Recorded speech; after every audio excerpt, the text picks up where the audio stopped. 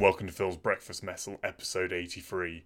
This episode I had a couple of requests for because obviously at the moment most of the world is not going out to see a lot of live music, so I'm recommending a few live albums and live DVDs I've really enjoyed. Obviously this is the most impossibly vast topic, like there's millions of brilliant ones, so I've kind of cherry picked a few favourites. But to help out with that, I've asked listeners to also submit some of their favourites, so this episode will be half and half my own reviews and some listener submission ones, so hopefully there'll be a nice broad spectrum of albums covered. I've always found discussing with friends that live albums, live DVDs, that kind of recordings of bands, is kind of a divisive topic. There's a lot of people who are very much, I found, of the opinion, why would you ever buy a DVD? Why would you ever watch a concert when you could just go to it? Like, obviously, it's a far inferior experience that realistically costs about the same price. You know, your average gig ticket's about 10-15 quid, your average live DVD's 10-15 quid. And to some extent, they've got a point, but I think I've always really liked the experience of a good live DVD because, or video, or any kind of recording like that, because you get something very different to it than what you get from actually being in the venue watching a band. Obviously, watching a band in the flesh is incredible because you've got that shared experience of a massive audience. There is nothing quite like, you know, seeing a band doing their excellent closing track in a room full of 200 people who all love this song just as much as you, and that's super exciting. But what a DVD has over that experience is, you know, when I'm watching kind of something like Meshuggah from the Mosh Pit, I cannot see what anyone in stage is playing. You know, especially for shorter people than myself, like, you can often go a whole gig without seeing anything. Like, I'm I'm fortunate enough I'm 6'2". I most gigs I can see okay, but my girlfriend, significantly smaller than me, she's had whole gigs where she has just had a view of the back of the guy in front's head. And then, like, with live DVD, you get that kind of, you can zoom in on exactly what guitarists are playing, exactly how that works in reality. But unlike, say, like your sort of studio footage, it is the warts and all version. It is that sort of more simplistic captured thing of this is how this song actually works when a band is forced to perform it with no overdubs. I think the other interesting part of your live recording is there's sometimes it catches stuff that you're never going to get to see. Because as much as you might get to go see X touring band and you can, you know, wait 6 months and they'll come round again, sometimes what's caught on a live DVD are these one-off experiences. They, or captures a point in time with a certain lineup that might never perform again. You know, sort of, say you look at Opeth's 4 DVDs, those are 4 very distinct eras of the band. Their first one, Lamentations, is with the old lineup of Martin Lopez on drums, who, you know, exited the band round Ghost Reverie's era, and for me is still like, it's still the drummer I most enjoyed them with. So having a capture of that is absolutely amazing to witness, and it's often like something I put on, like that Lamentations, especially the first half of it. I think I often listen to preferentially to Damnation as a sort of audio recording, because some of the songs have a bit more life. There's a whole section of I believe Closure, which is like dragged out into like this 8-minute epic rather than its 4 minutes start point. The other side of, like, where I guess this would be like live albums versus live DVDs. Like, the reason I quite like a live album is for certain bands it's quite a different sound. Like, if they're well recorded, obviously there's plenty of disastrous live recordings, but a really well put together live album, you catch a band in that element where, as I was saying before, with no overdubs, it's just purely, you know, what the 2 guitars can pull off without being able to layer all sorts of other stuff. So sometimes you get a kind of rawer, more brutal approach. I spoke before about Demonic Resurrection's live album. They're a band that on studio album I always felt could have done with a bit more of a punch, but live, like, the intensity is just turned up that bit more, and everything comes across a bit more aggressive, a bit more heavy. And again, it's one where some of those live versions of the tracks I feel are the sort of definitive thing. Now, none of this is going to sell it to people who have absolutely no interest in it. If you're at this point of almost a year into the pandemic and you haven't been watching your live streams or live DVDs obsessively at this point, there is no substitute. And then they're not a substitute, but I just think they are really interesting artifacts that are well worth sort of bands still investing in.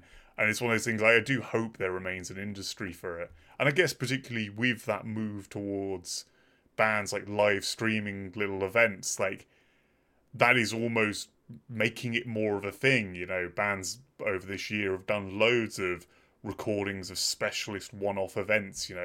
Shining playing Black Jazz in full was one I really enjoyed from early 2020, and that's something I think they've got a DVD where they've done basically the same thing, but other than that, that's the one time they've done that, and it was with a completely different lineup again, so it has a very different feel to it. Now, I'm kind of rambling here and arguing with like a straw man, half-remembered argument from 10 years ago, but what I'm getting at is I think live DVDs and live albums really serve a purpose, even for bands that do sort of come around and play regularly.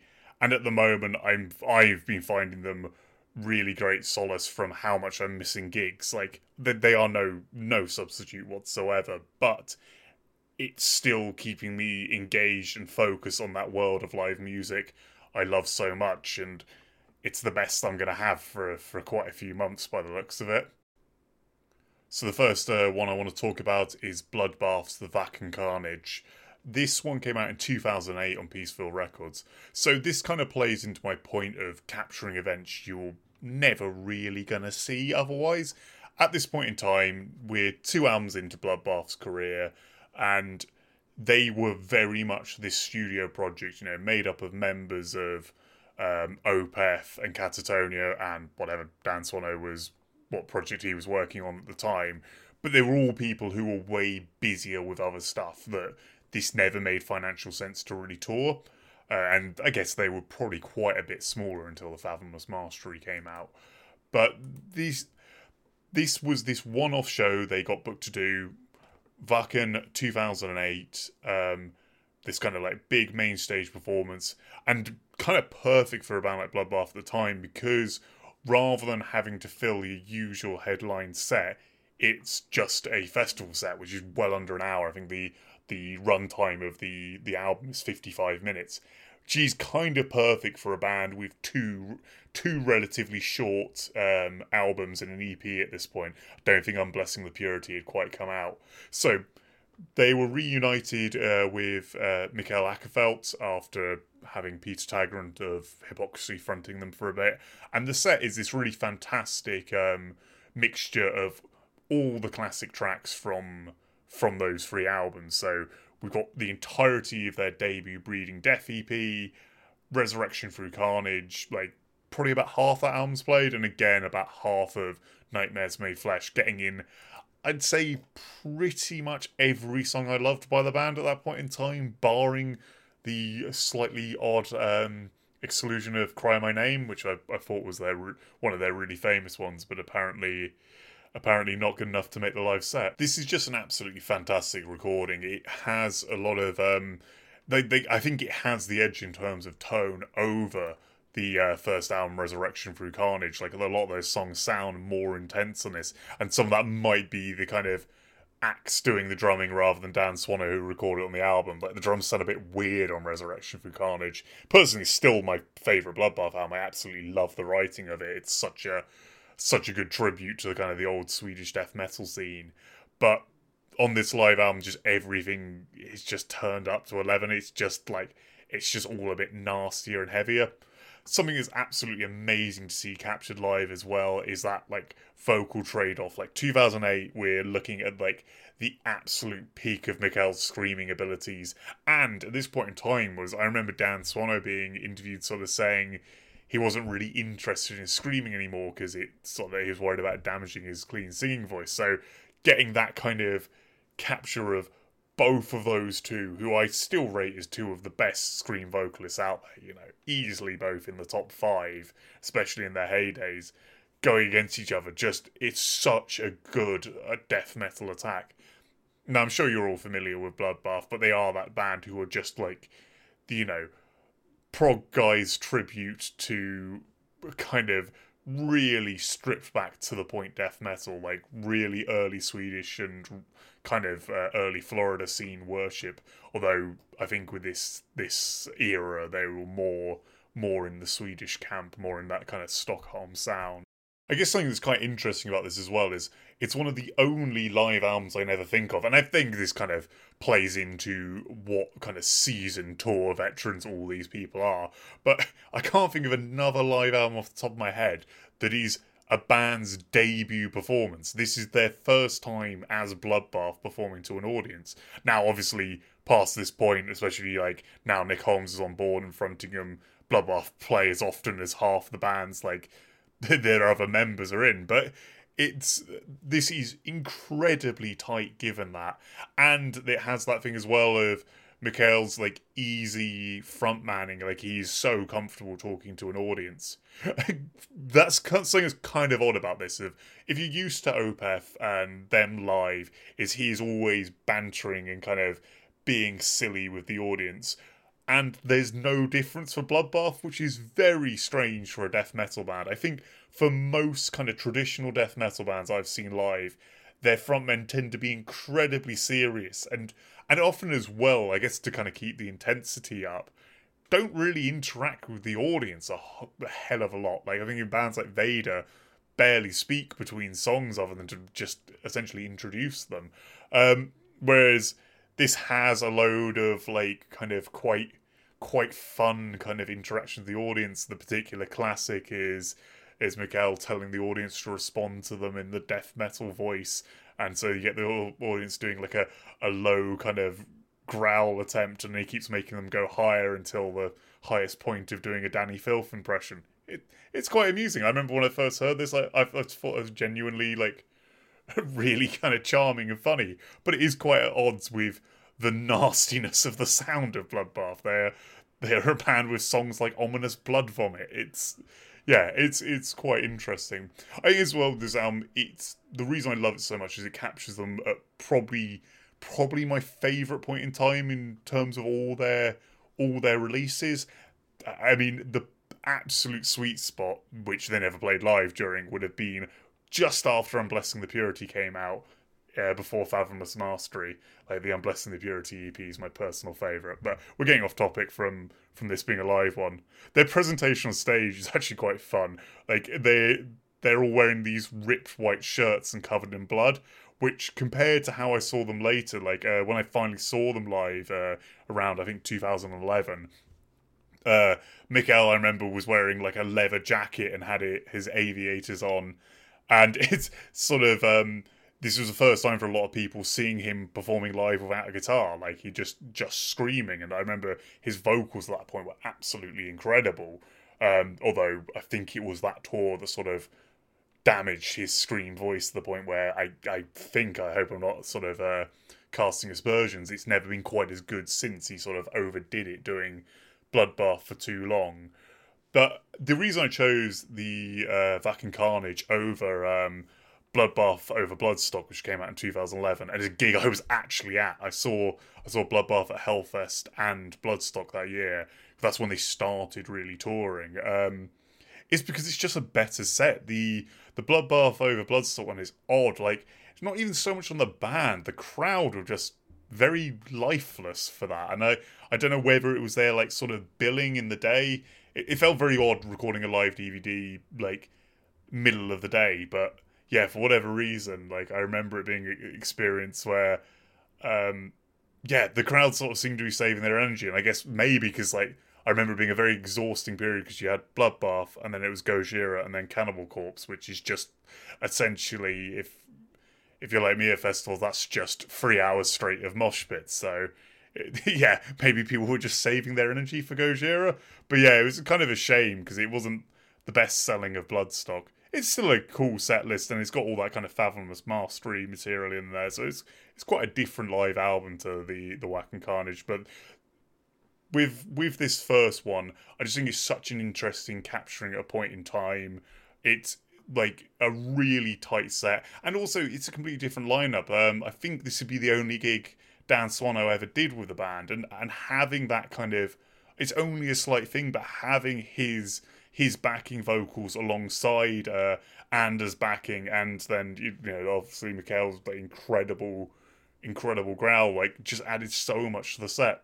And they're really tight. Like, all of them are such excellent musicians. Like, these are near perfect performances of these songs, despite it being their first show with the band. Like, I'm glad they went on to do a lot more, but like, the sound has certainly changed. And witnessing them, say, I think back in 2018, I saw them last. Like, it's a very different live set now. So there still is something in this album, even if they're a band I fully expect, like, once touring's happening again, like, I go see again. Like, the Walking Carnage still has a special place, and it's still like a really decent listen. And it's one as well where, like, not just the DVD form's great, like, this is quite a good live album in itself.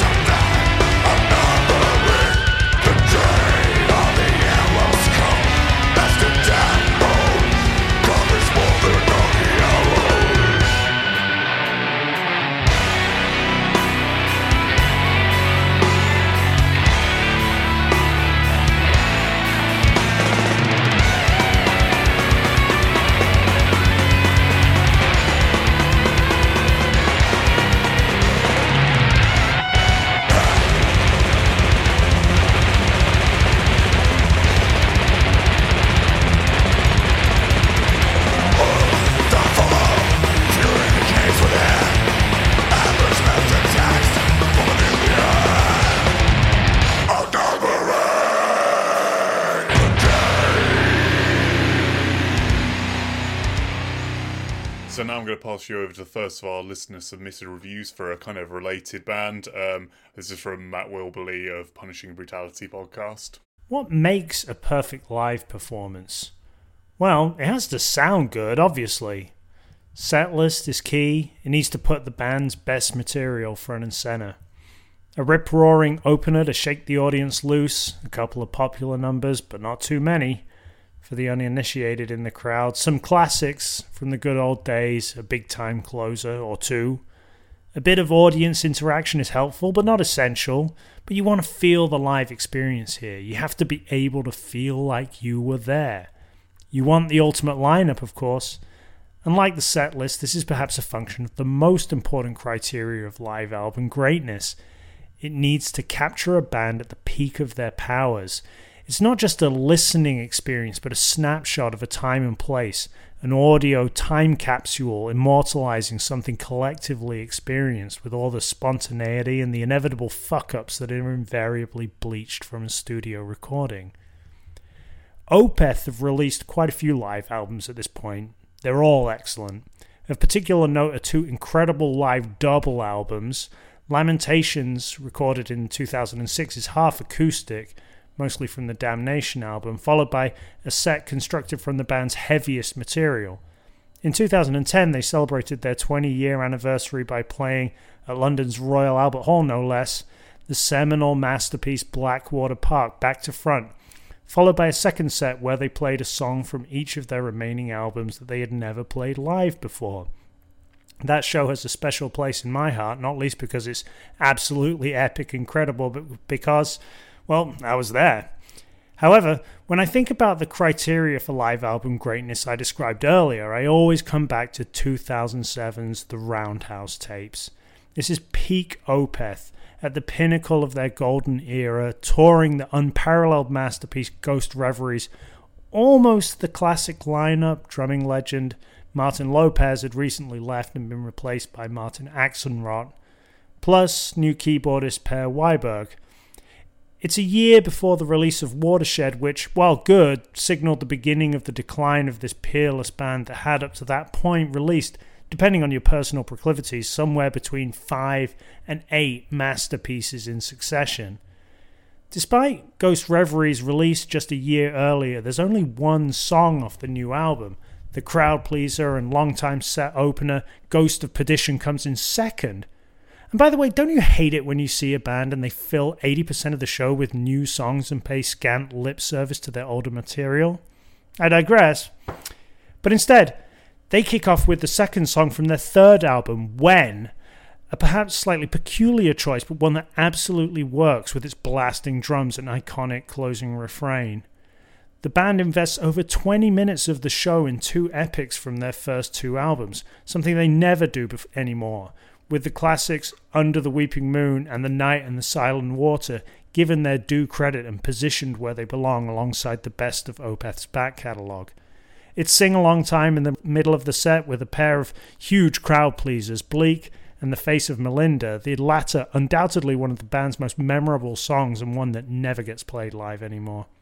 There's a nod to the hugely successful acoustic album Damnation with the single Window Pane, before they bring down the house with the dual hammer blows of the monstrous Blackwater Park and perennial live staple Demon of the Fall. It's an absolutely perfect set list that requires no adjustment. It showcases both the band's best and most popular material, seldom the same thing, while doing credit to their earlier work in a way many bands, Opeth included, seem to avoid. But most importantly, it all sounds incredible, not just from a mixing perspective, which is obviously great, but in the way these songs are sung and played. Particular highlights are the cavernous guitar tone of The Night and the Silent Water, and the delicacy of Mikhail's lead playing in Melinda, both of which sound to my ears better than they do on the studio version. The thing about live albums that makes them so great, I think, is the nostalgia they evoke on a personal level for the listener. It's almost inevitable that most people's favourite live album will be one by their favourite band, and perhaps that's necessary because of the level of intimacy with the music required to identify all the tiniest quirks and deviations that make live renditions so interesting. So it is with me.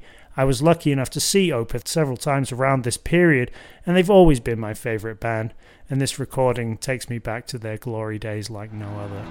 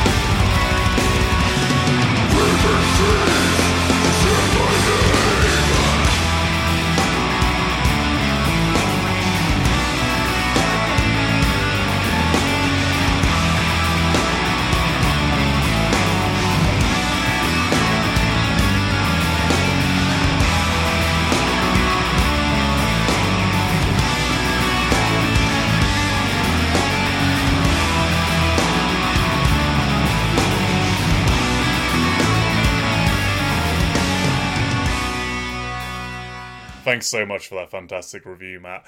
That really put out something interesting there. That idea as well of the construction of a great live album. So with Bloodbath, I was talking about earlier, it's less sort of less difficult because we're talking about a band with a small amount of material. But at this point in time, Roundhouse Tapes, we're 8 albums in with Opeth. The set list is 9 songs long. Choosing that perfect set list from that whole period is a very divisive thing. I mean, much like a live show, but I think audiences are far more forgiving of a live show having a kind of slightly odd set list than they would be the sort of live album, the big recording of it. I'd like to say Lamentations is my favourite Opeth live album for nostalgic reasons, but I can't debate anything Matt said there. Like, it's definitely the best set list. Like, When is probably one of my all-time favourite songs by them, and yeah, having that as an opener, I was very excited. And it's such an odd set list as well, like opening on stuff from the first 3 albums is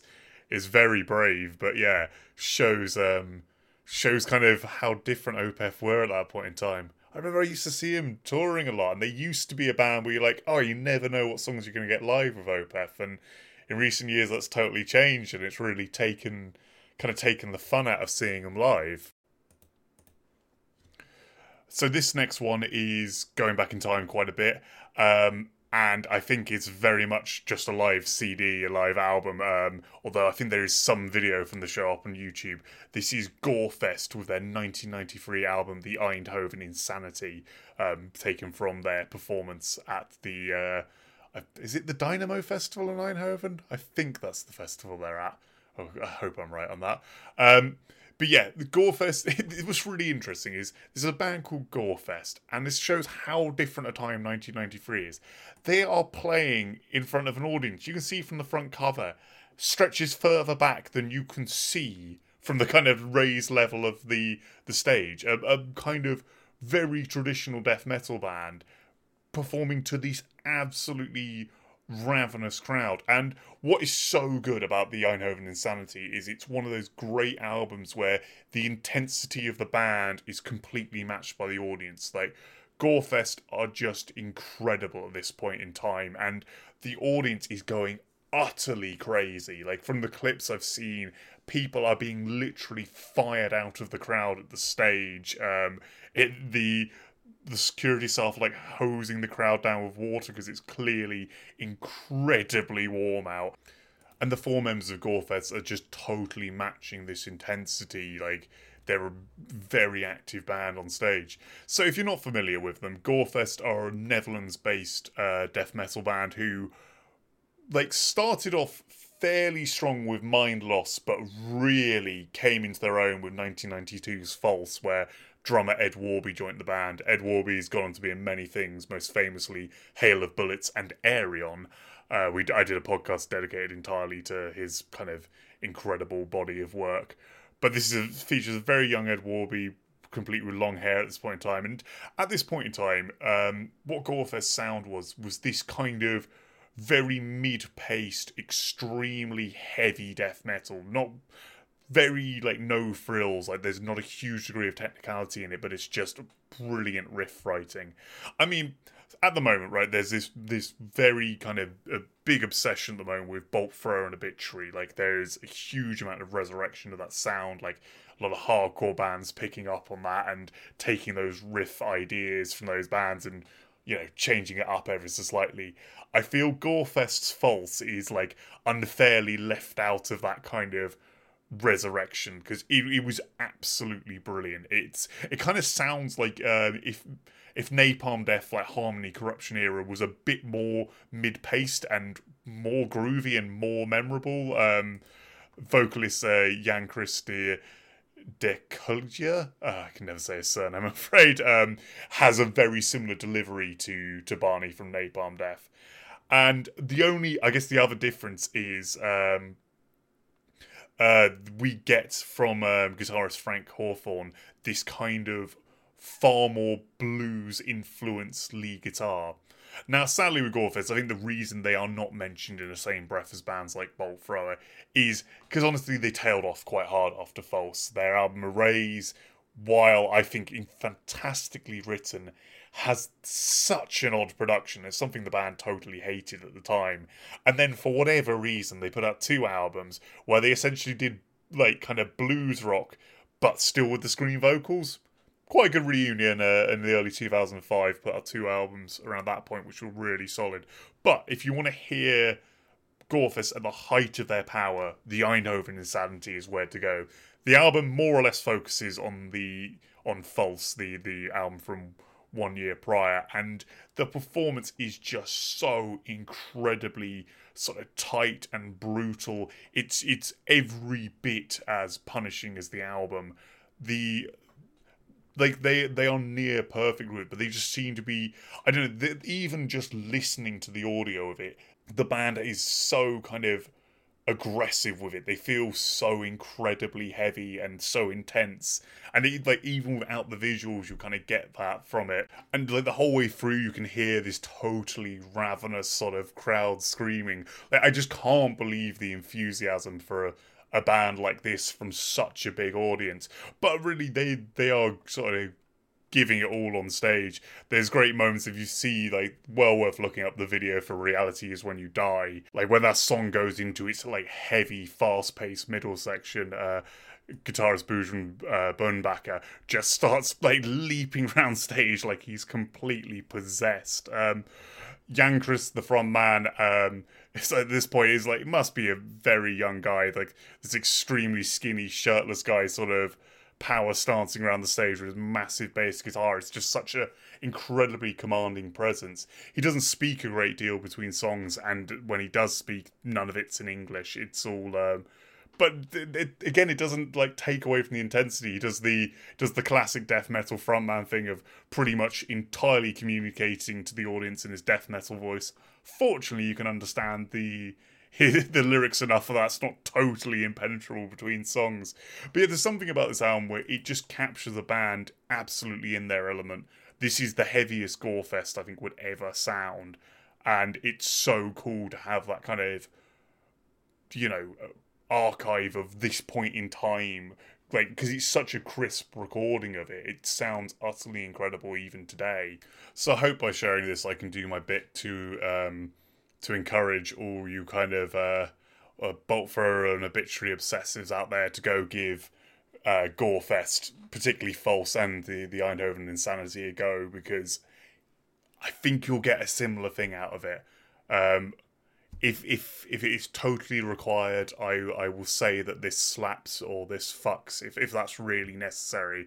But please go check out Gorefest. So sadly, I seem to have misplaced my CD copy of this, and it seems to be basically impossible to get a digital download of at the moment. So you're just going to have to imagine how good that was.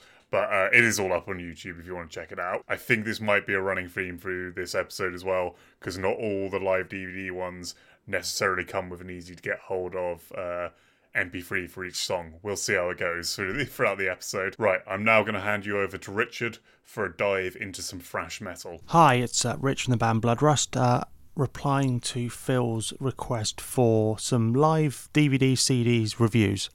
So I've picked one that for me it's quite strange, because I'm not the biggest, or rather never was the biggest fan of this band. Just a band that kind of slipped by. So the album I've picked is Exodus, and it's the Shovel-Headed Tool Machine live at Wacken Open Air 2008. This was not only my first time seeing Exodus, but also this was my first Wacken Open Air. So it seemed fairly apt to pick this one. Now, this was shot, I can't remember if it was the Friday, I think it was the Saturday, in front of an estimated 60,000, which, when you consider that the crowd for Iron Maiden they estimated was in over 100,000 people, it's still a pretty good turnout.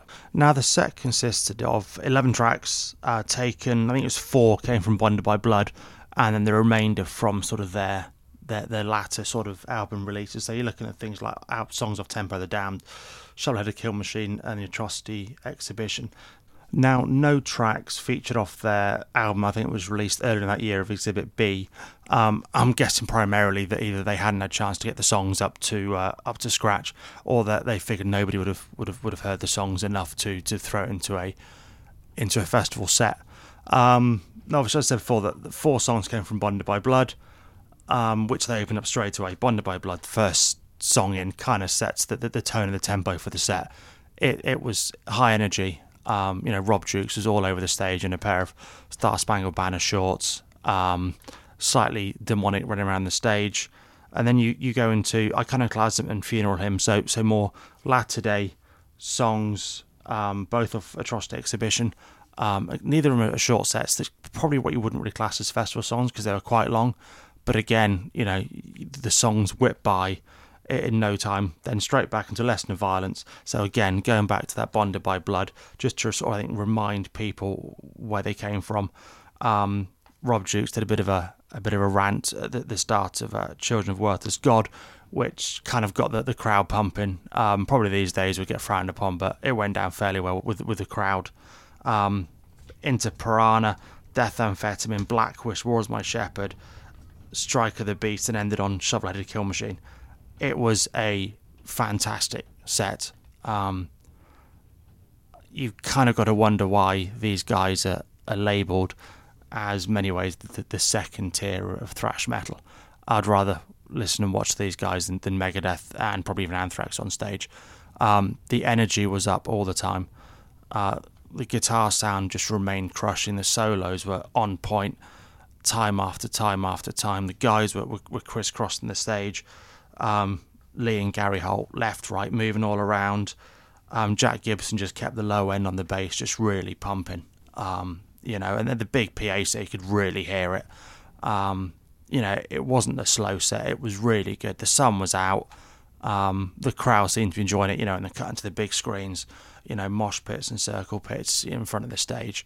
You can see why they were picked for probably that. I'm probably guessing maybe 4 or 5 o'clock in the afternoon. I can't remember. Try and keep people, get the energy up for the sort of the end of the day. I mean, it had been some of the other bands on that festival at the gates, Carcass with their sort of reunion lineup, Maiden on the first night. So yeah, they put them on that time slot, I think, just to keep things going. And since then I've become a bit of an Exodus fan. I really do like the Rob Dukes era of the band. I prefer him vocal wise and probably on stage to seeing Zetro. I've only ever seen Zetro on sort of YouTube clips and videos, but Rob Dukes seems to have it, and I think he's probably a better singer. When they were doing tracks that had more clean sung parts in the chorus and stuff, his voice was definitely fairly good. The man can hold a tune. It was really good, and I'm hoping that I can see Exodus again once this is all over. Looking forward to the new album, but if you haven't checked it out, then it's definitely well worth the DVD for the Wacken set, but then also the 3 hour plus other bits and pieces on the album, the documentary, the deleted scenes and all that. It's a really good snapshot of sort of Exodus's, that part of their career after they'd kind of impact is imminent and they'd kind of gone away and not been as prolific as many others. But yeah, great album, worth checking out. Probably better than many other thrash DVDs have come out. Yeah, Slayer primarily. Their last Forum show was a little bit naff, not to this high quality sound. Admittedly, the amount of fire they use kind of offsets that. But thanks very much for listening, and cheers, Phil.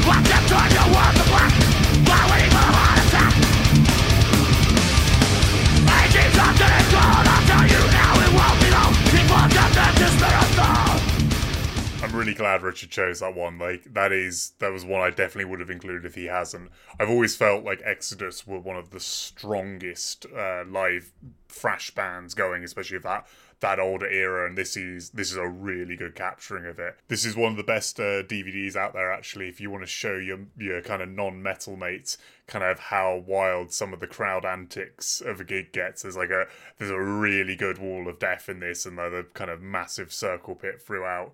Yeah, really excellent. And as Richard said at the start, he's from the band Bloodrust. If you enjoy like Exodus and that kind of style of like sort of the heavier end of thrash metal, check out Bloodrust. Absolutely fantastic debut album. The Burning of Aeons came out middle of last year, I think. Next up, I'm going to combine two live releases by a band because I want to talk about both. So tragically, in the last few months, Children of Bodom's Alexi Laiho passed away. And sadly, the Children of Bodom are obviously no more off the back of that. So more than ever, these live albums have been really, really important for me to revisit because Children of Bodom were a big part of my getting into metal, as I imagine probably is true for many of you. They're kind of a classic gateway band, especially a lot of that early material is something that means a hell of a lot to us. So I was sort of really into them around like 2005 when Are You Dead Yet came out, and not too long after that, a year later, 2006, we got Chaos Ridden Year, Stockholm Knockout Live. So, unlike Opeth, Children of Bodom, they're not a band who are going to delve into all their weird stuff for a live album. This set list is exactly the songs you'd expect from if you're told, pick 15 Children of Bodom songs from the first 5 albums, I'd be surprised, like, if you know those albums, I'd be surprised you got more than one wrong. Like, it is, they have their classics, and each album has their kind of, like, 3, like, real standouts that have to be played. Like, we've got to get Downfall, we've got to get Follow the Reaper, Angels Don't Kill, Silent Night, Dodo Night, you know, all the kind of Needle 24/7, that's another one that's, has to be in there. But it's a really fun capturing of the band. Like, they have this great stage setup with this, like horror movie prop type car in the middle of the stage. We have, like, drums up on one side, keyboards on the other, and then the 3 guitarists rocking out centre stage. This is one of the earlier times we see new rhythm guitarist Roope Latvala sort of take the stage of the band, and at this point he was an incredible presence. He was in Stone, which are a band, if you've been reading Rotting Ways to Misery, the history of Finnish death metal, were hugely influential in the early kind of Finnish scene, and Alexi had always credited him as a massive influence, so seeing those two rocking out together was absolutely awesome. The band have incredible energy on stage. I was always, although he's not someone who stands out too much on the albums, Henke Blacksmith, the bass player, I always felt had a really amazing presence, just like he's always rocking the fuck out. And Alexi, we all know, had that incredible stage persona. For such a little guy, he really dominated the space, and like very, very active while playing this complex technical music. Like, particularly his solos are ridiculous, but even a lot of the rhythm parts are incredibly complex for this band. The as I say, the set list is no surprises, but even as someone who was really deep into Children of Bodom at that point in time, I knew all 5 albums inside out. That was exactly what I wanted from them. And there's some fun additions. There's lots of silly moments, and they're a band that I guess, say much like sort of Dragon Force at the time, were kind of known for having quite fun stage antics that went around the whole performance. So they had these great like kind of pillars, like these kind of barrels that shot flames out, and at one point Alexi like cooks a sausage on a scythe and chucks it into the audience while making a joke about how they take more care of their fans than black metal bands because they actually cook their food for them. There's bits where like Yane, the keyboard player, is doing a keyboard solo, and Alexi like serves him a beer. there's always kind of very rock star things of there's a keyboard solo, there's a guitar duel, there's a drum solo. This has a lot of the hallmarks of a classic like 70s rock gig versus what you would see in like a lot of like sort of, you could say like a quote, I mentioned Vader earlier, but like their kind of set, I don't think they would mess around with stuff like that so often. It's even a solo from Rope, who's an incredible guitarist, and I don't know why in Children of Bodom he was brought in as just the rhythm guitarist, never given any solos, because he's a brilliant lead guitarist. I guess Alexi's leads are such a core part of the band's sound. But yeah, there's so many fun elements on top of the performance. And the performance, as I said, got a great deal of energy. The issue with it is, and this, I think, became more of a problem in their career as they went on, like, they're a fun band and they really like to include, like, drinking in the set. But as the set goes on, particularly into the last few tracks, you can tell the band are getting more and more drunk. Like, say you watch the live video of Needle 24/7, the solo for it is quite sloppy. This is not like a studio perfect performance of their songs. It's not like, say, when Matt was talking about Opeth earlier, these are like possibly better than like the original tracks. This isn't true with Stockholm Knockout Live. This is the band just being super fun and having an amazing stage presence. And I mean, the songs still sound great, but they are not as precise because they include so much kind of having fun into the set. But for me at that point in time, it was really, really great to see that kind of capture of those songs, because I was living somewhere where I couldn't get to gigs, and it was, yeah, really great to see how Children of Bodom worked live. Now, something I always thought had the edge over this as a live recording is they have a very weird one, like released very early in the career, actually much like Gorefest and Bloodbath.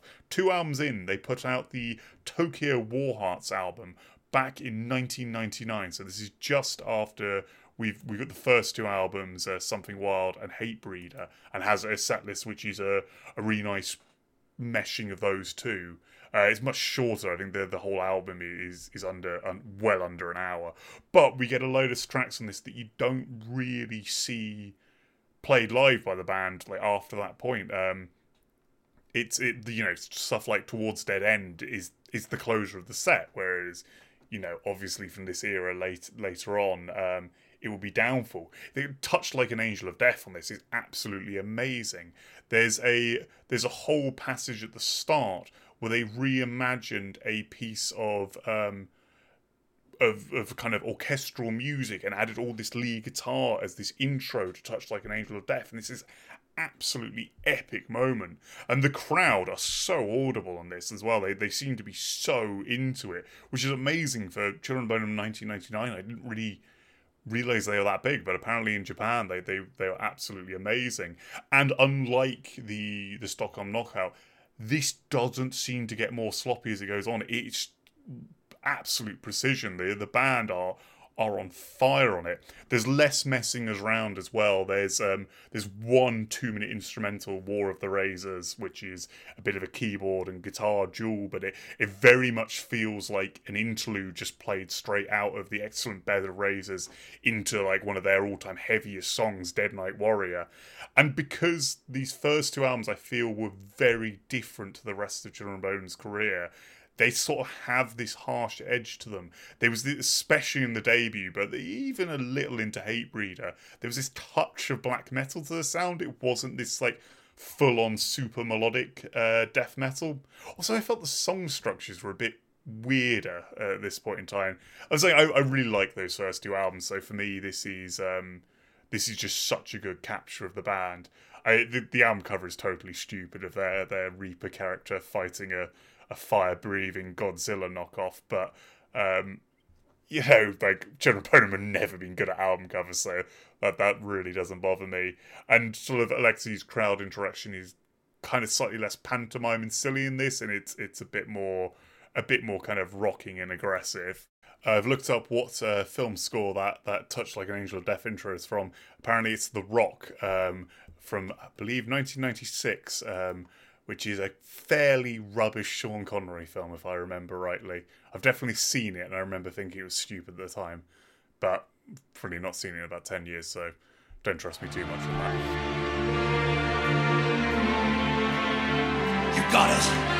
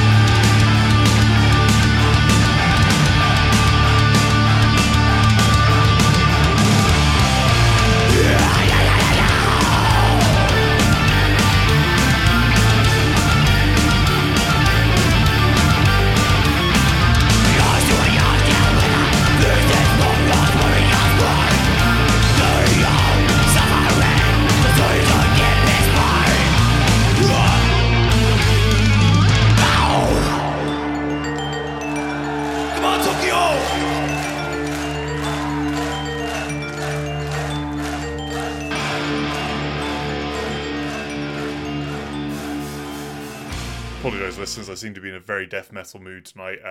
Next one up is Vader with And Blood Was Shed in Warsaw. So this captures Vader in 2007, I believe, like deep into their career. Like Vader, ridiculously, frontman Peter has been running this band since 1993, and they've gone through a huge amount of lineup changes over that period. This album captures them at one of my personal favourite periods for the band. They've done a hell of a lot of live albums between, like, I believe the 8 studio albums they had out at this point in time. They also had a covers album, about 5 EPs, multiple live albums, a live video collection. So Vader are one of those bands who have put out, like, more kind of stuff than you could possibly own. Like, even as an obsessive fan at this point in time, there were certain EPs I wasn't able to pick up. But yeah, Blood Was Shed in Warsaw was the first, for me, like, really great capturing of them. They have an older video from 2004, Night of the Apocalypse, which is cool. It's got some good interviews in that, and like a couple of like really decent live performances in it. But the problem with it is it's kind of filmed over like 5 or 6 venues. Totally acceptable way to sort of do this, but it just meant nothing was captured quite so kind of crisply, and there's a sort of massive overlap in set lists. Like we get, I think Wings is performed like 3 different times. Zephyr is performed quite a few Kepha, is performed quite a few times. Like that sort of litany stuff is really heavily focused on. Whereas The Blood Was Shed in Warsaw is this one just over an hour long set of 20 of their classic tracks performed by a particularly excellent lineup of the band. So, as I said, Peter, vocalist and guitarist, has had regular guests, regular kind of other musicians in the band. Like, in terms of studio albums, he actually plays all the guitar parts, barring the half of the solos he gives off to the other guitarist, and does all the bass work. So essentially just him, a drummer, and an additional lead guitarist. So live, there's always quite a difference in sound. For this particular lineup, we have Mauser, who was a very long time member of the band. Like he was with them since Black to the Blind, their 3rd album. Also notably, this lineup is all the guys who were in Disarray, who I covered a few episodes back in my sort of death metal Forgotten Gems. Yeah, so on top of that we have Daria on drums and Novi on bass.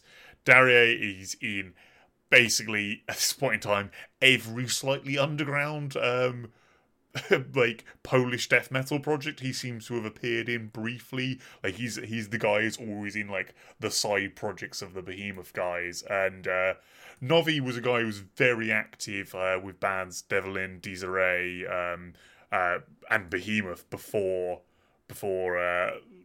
he joined Vader. He was in Behemoth for like the era just before they broke big. I think he left the band just before Demigod came out to be replaced, obviously, by Orion. So, what I really love about this album is I think by a country mile, Novi is the best bass player they've ever had. He's this amazingly technically gifted player, doing a huge amount of like this hyper fast like slap bass, which gives his playing this incredibly like loud attack to it. And it's amazing to watch him doing this hyper complex bass playing, whereas like a lot of the bass players I had before or since were, you know, your very standard pick bassists. They're all tight in that, but yeah, they're just not quite as exciting. And Mauser, I think, is definitely my favourite lead guitarist Vader's ever had. Like no slur on Spider since, but he just doesn't quite capture the same energy in his solos. Obviously, having Vogue from Decapitated was amazing, but that album didn't quite live up to it. Daria is just like he's a really solid drummer.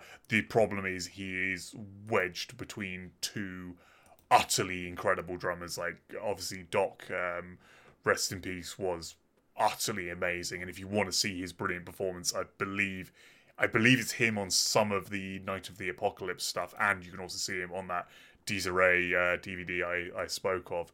And the newer drummer they've got is I remember seeing him in about 2011 with the band. He's just this like young protege. He was already utterly brilliant. I think he was only in his like very, very early 20s. So because the one thing that is lacking with this is it's not the best drum performance the band would ever have, but it's still brilliant. With Vader, I said it's a very to the point kind of death metal set. The one leaning towards kind of something a bit more pretentious is they've really incorporated those intros that were so big in the Impressions in Blood, Art of War era, those big classical bombastic things, which I think work amazingly, having this like the brilliant kind of minute-long intro into Shadowsphere, the opening track from Impressions in Blood. It just gives a sense of like sort of epicness before you're hit by the death metal assault. And Vader, they're that kind of band where they've been going for a long time, so there's elements of thrash in their sound. Like you can very much hear the Slayer in Peter's lead guitar playing. And the fact they're not like a hyper low tuned one, but they're just so fast and to the point and brilliantly catchy. The set list is such a perfect kind of covering of all that kind of era, like, well, not all that, like all the various eras of the band. So we get stuff from the debut album and from the excellent De Profundis album. There's some really great cuts from Litany. The only album that's kind of sort of left out is I don't believe they play anything off Revelations. But honestly, if they were going to skip one, Revelations is not one of the better, like, it's not one of Vader's absolute classics. A couple of tracks off The Beast, which was never amazing, but there's a lot off The Art of War and Impressions in Blood, that EP and album that came out 2005, 2006, which I absolutely love. I think that was some of Vader's best work at that point. I think they're fairly popular, actually. But yeah, those two were very short and to the point releases, and they work so well in this live set. They basically play The Art of War in full, like, and because it's only like a 12-minute long release, so like, yeah, they play about 10 minutes of it in the middle of this DVD, and it's just absolutely spectacular. The performance, it's not like the most incredibly shot thing. Like Vader's stage gimmick in this is they have these big fans in front of each member of the band, so like all their hair's sort of blowing backwards, which is quite a cool kind of look to them. They're playing in a much bigger venue than I'd expect as well. Like they seem to have a pretty massive crowd. Although the way the DVD shot, there isn't much actual kind of footage of the crowd. It is all pretty much from the band, and as I say, like, Peter doesn't mess around with talking to the crowd at all. He very much does quick song introductions, and that's it. And the whole thing is so quick. Like, I think it's almost 20 tracks, something like that, and it's over in less than an hour. Like, it was only just over an hour. It's just like that Vader assault of, you know, they can drop everything they need in 2.5 minutes with like a track like Cold Demons is just complete steamrolling in 2 minutes, and it's perfect. Yeah, this sounds pretty decent. It's not perfect. It's certainly not better than any of the albums, but for me, it was so cool to just see the band kind of performing live like this, because Vader always been a great live act. It really works.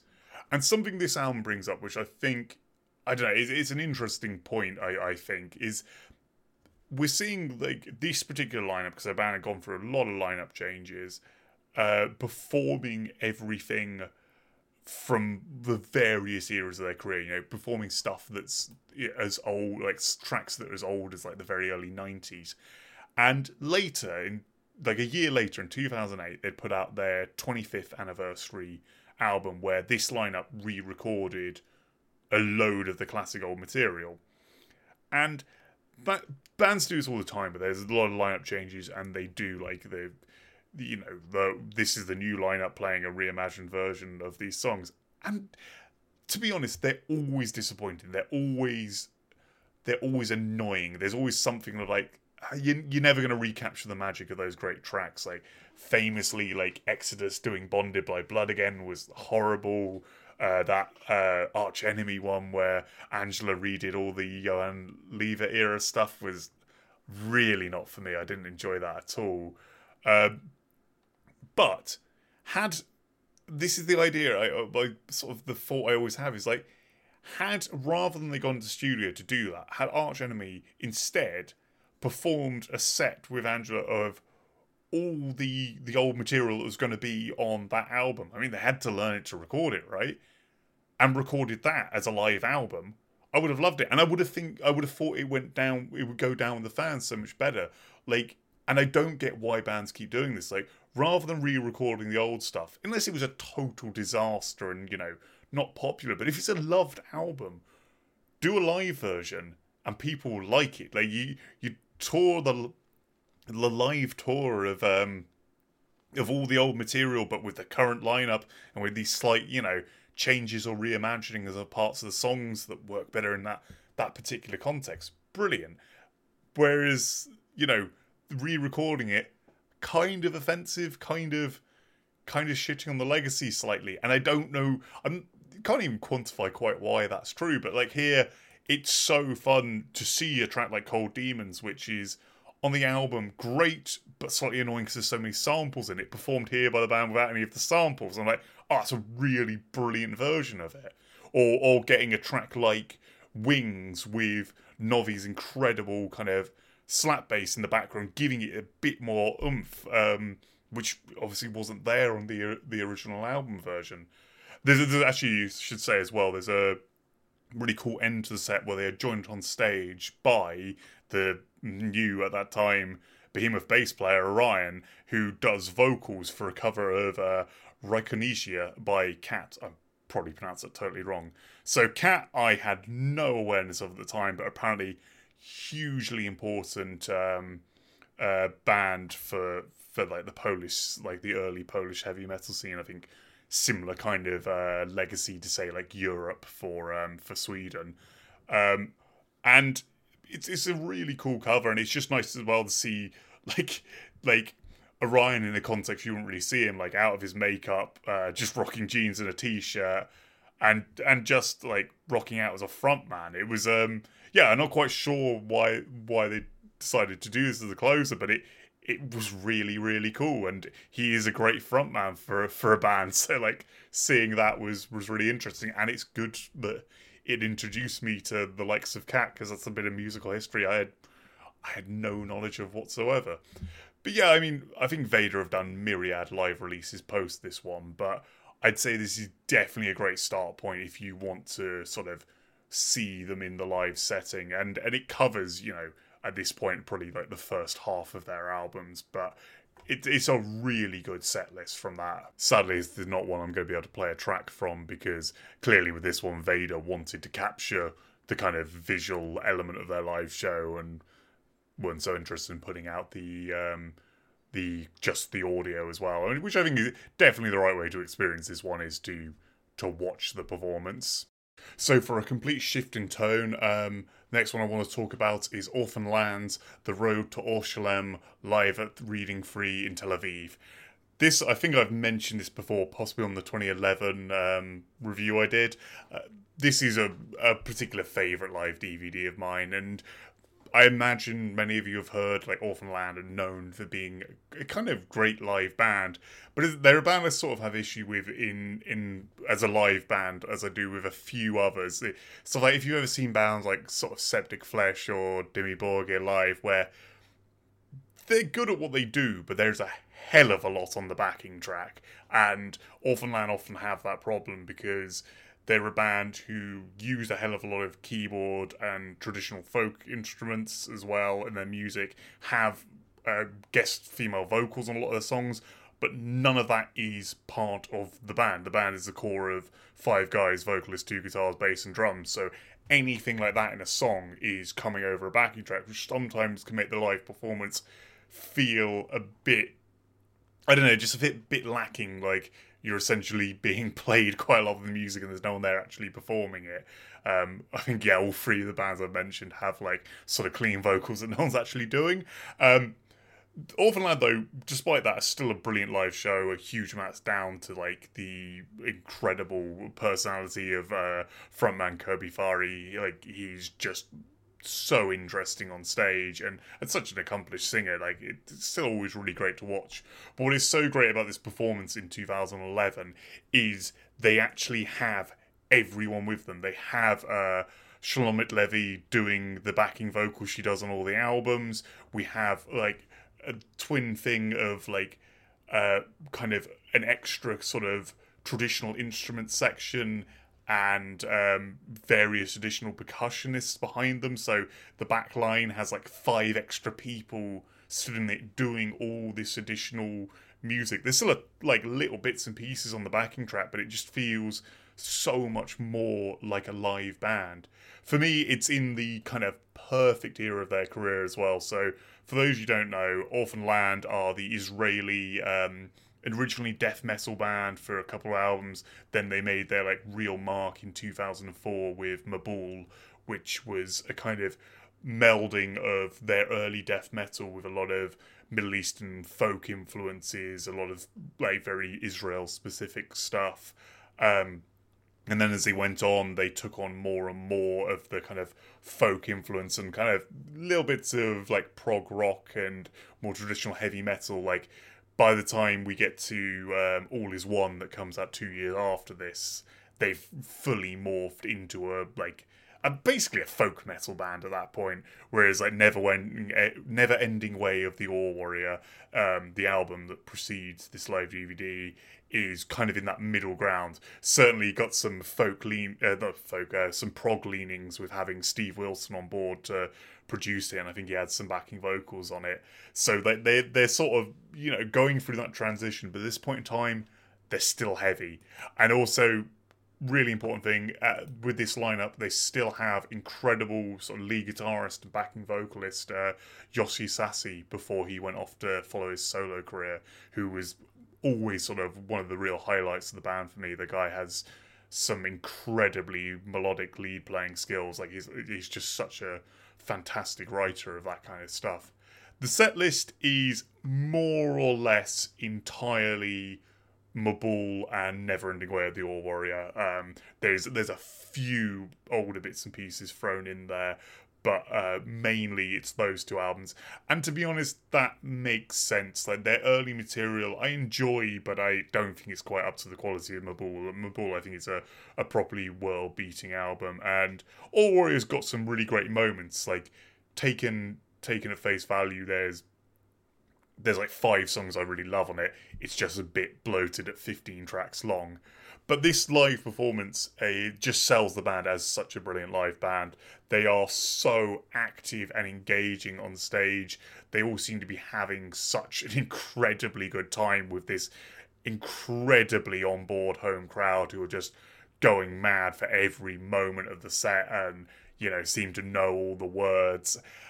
Having the 2 vocalists to trade off for a lot of the songs, like particularly in something like Sapphire or Kiss of Babylon, where the 2 singers are trading back and forth in loads of places, has this amazing aspect to it. But also, because it's got that slight higher focus on their sort of middle period, we also get a lot of Kobe's scream voice, which was brilliant and a shame to have completely lost almost on the last 2 albums. There's some incredible moments of like stuff actually getting pretty brutal, whereas the core of this sound probably is that kind of folk metal at this point.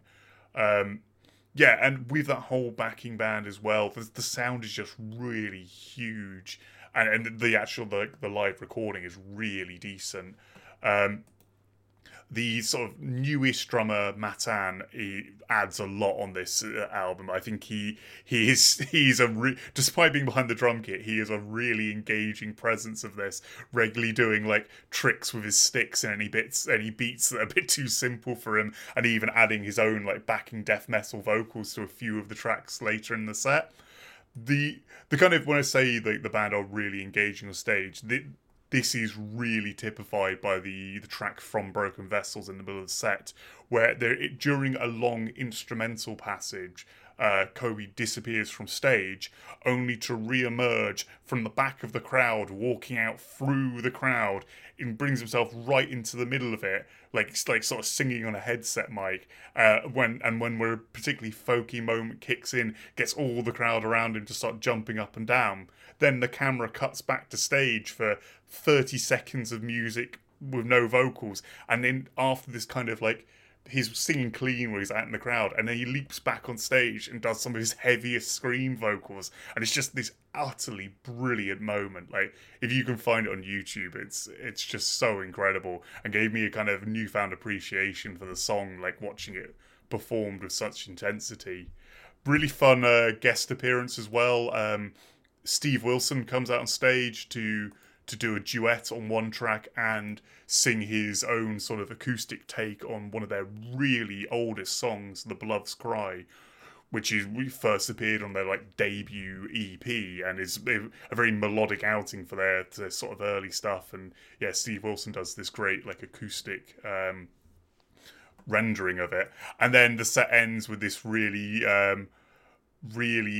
great kind of crowd sing-along of Nora El Nora, where they get like a father of one of the bands who's, sort of, I think he's like does singing and stuff for like sort of religious stuff, get him out on stage to kind of lead this kind of very celebratory song, with just this kind of crowd who are just absolutely on board. But this for me is like absolute high point of Orphanland's career, not just in terms of like this being between my favorite albums. Like, this is capturing them at the absolute sort of top of their game. Like, when we get back to gigs, I'd still highly advise like tracking them down if you can, go to see them. But seeing them like this just makes me really gutted they don't have that bit more money behind them, where they were able to tour with a few more people involved. Like, particularly Shomit Levy would be so good to have involved, because her performance is fantastic. Her vocals are amazing in this. Like, having whole passages, like I mentioned Kiss of Babylon earlier, where she sings completely kind of unaccompanied and it just sounds amazing. Like, her voice is absolutely spectacular. And yeah, that's kind of like everything about it is just so well pulled off. Like, I guess outside the vocals, none of this is the most technical stuff. Like, it's not the most impressive to witness, but they bring such kind of energy and passion to it. It's so incredibly captivating. Somebody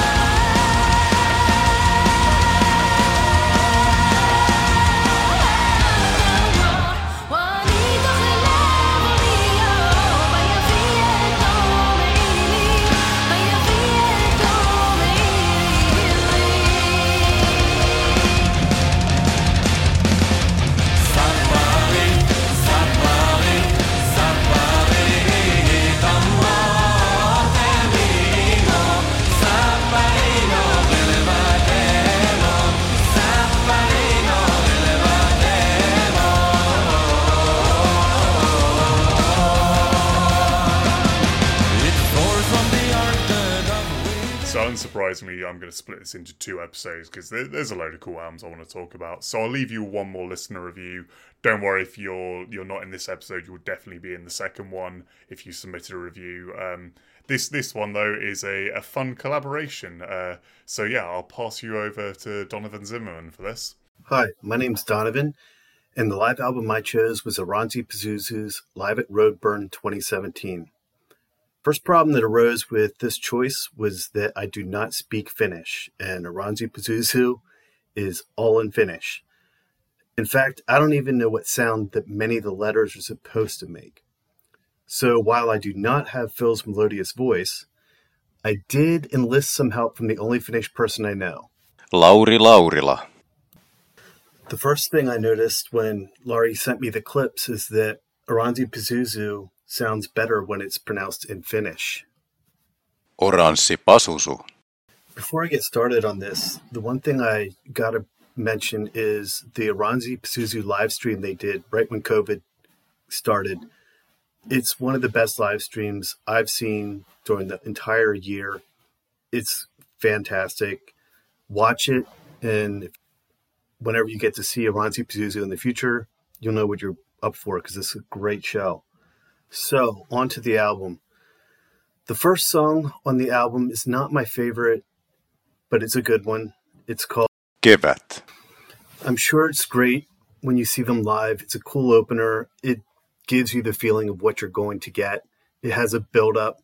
But as for a song, I don't know. It's just doesn't do a whole lot for me. It's actually not even on any album. It's just from a single that they put out. But what it leads into is one of my favorite songs out there. The song is called Saturaatio.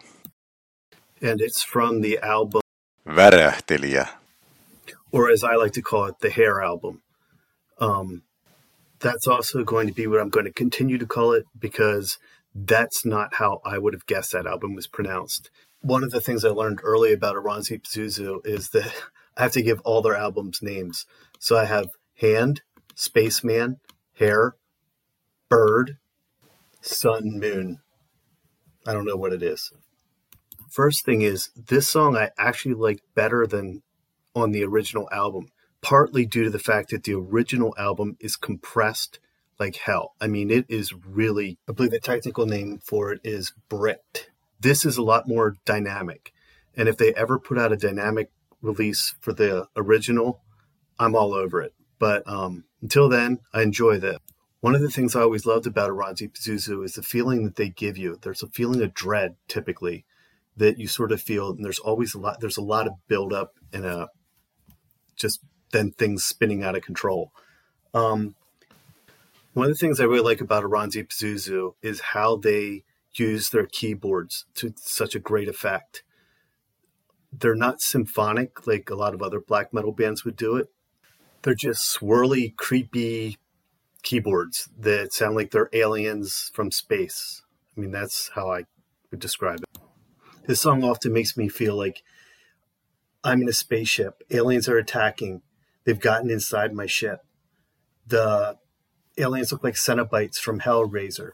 And you hear clicking sounds. And they're milling around outside, teeth chattering. And then it breaks into the next song, which is called Lahja. Basically, if I was to continue with my space story, it basically feels like you're trapped and a plan starts to formulate, but you feel like you're tripping on acid. It sounds like you hear these tribal drum beats in the background, just faintly. You start wondering if you've been fed crazy mushrooms. It's not what I would call a normal song. It almost seems like a bridge to the next song, but I've seen them play it live in concert, and it's fantastic. I think this song is a perfect display of Jun Hiss. I forgot to get how you pronounce his name, but that's how I pronounce it, because Hiss is a pretty good description of it in this case. But it works really well with this type of music. Then we get into the next song, which is Havulu. which is the 6th song off the Hair album. I guess the best way to describe that song is 3 minutes of sort of pleasure and then 7 minutes of swirling chaos. It's a wonderful song, as all of them are. And while I love these 3 songs, and the Hair album is probably my favorite Oronzi Pazuzu album, its dynamic compression aside, the next song is the first song off their previous album, which is called Valonielu. And the song is called Vinoverso. And it is probably my favorite opener to any album because it sets the table for what you're going to experience. There's some sort of glitchy keyboards in the back. We sort of turn into wailing as they come to the foreground. And the guitars keep playing the same rhythm over and over. And it puts you in sort of like this hypnotic trance inducing 4 minutes. So now in my story, the aliens have got you. They've hypnotized you to get you ready to put you into cryosleep. This is followed by the closer.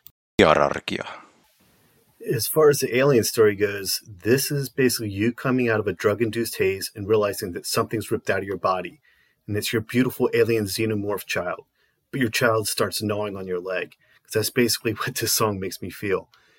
I think it's a perfect ending for this. Be a perfect ending for the show. It's basically you would feel spent after this show.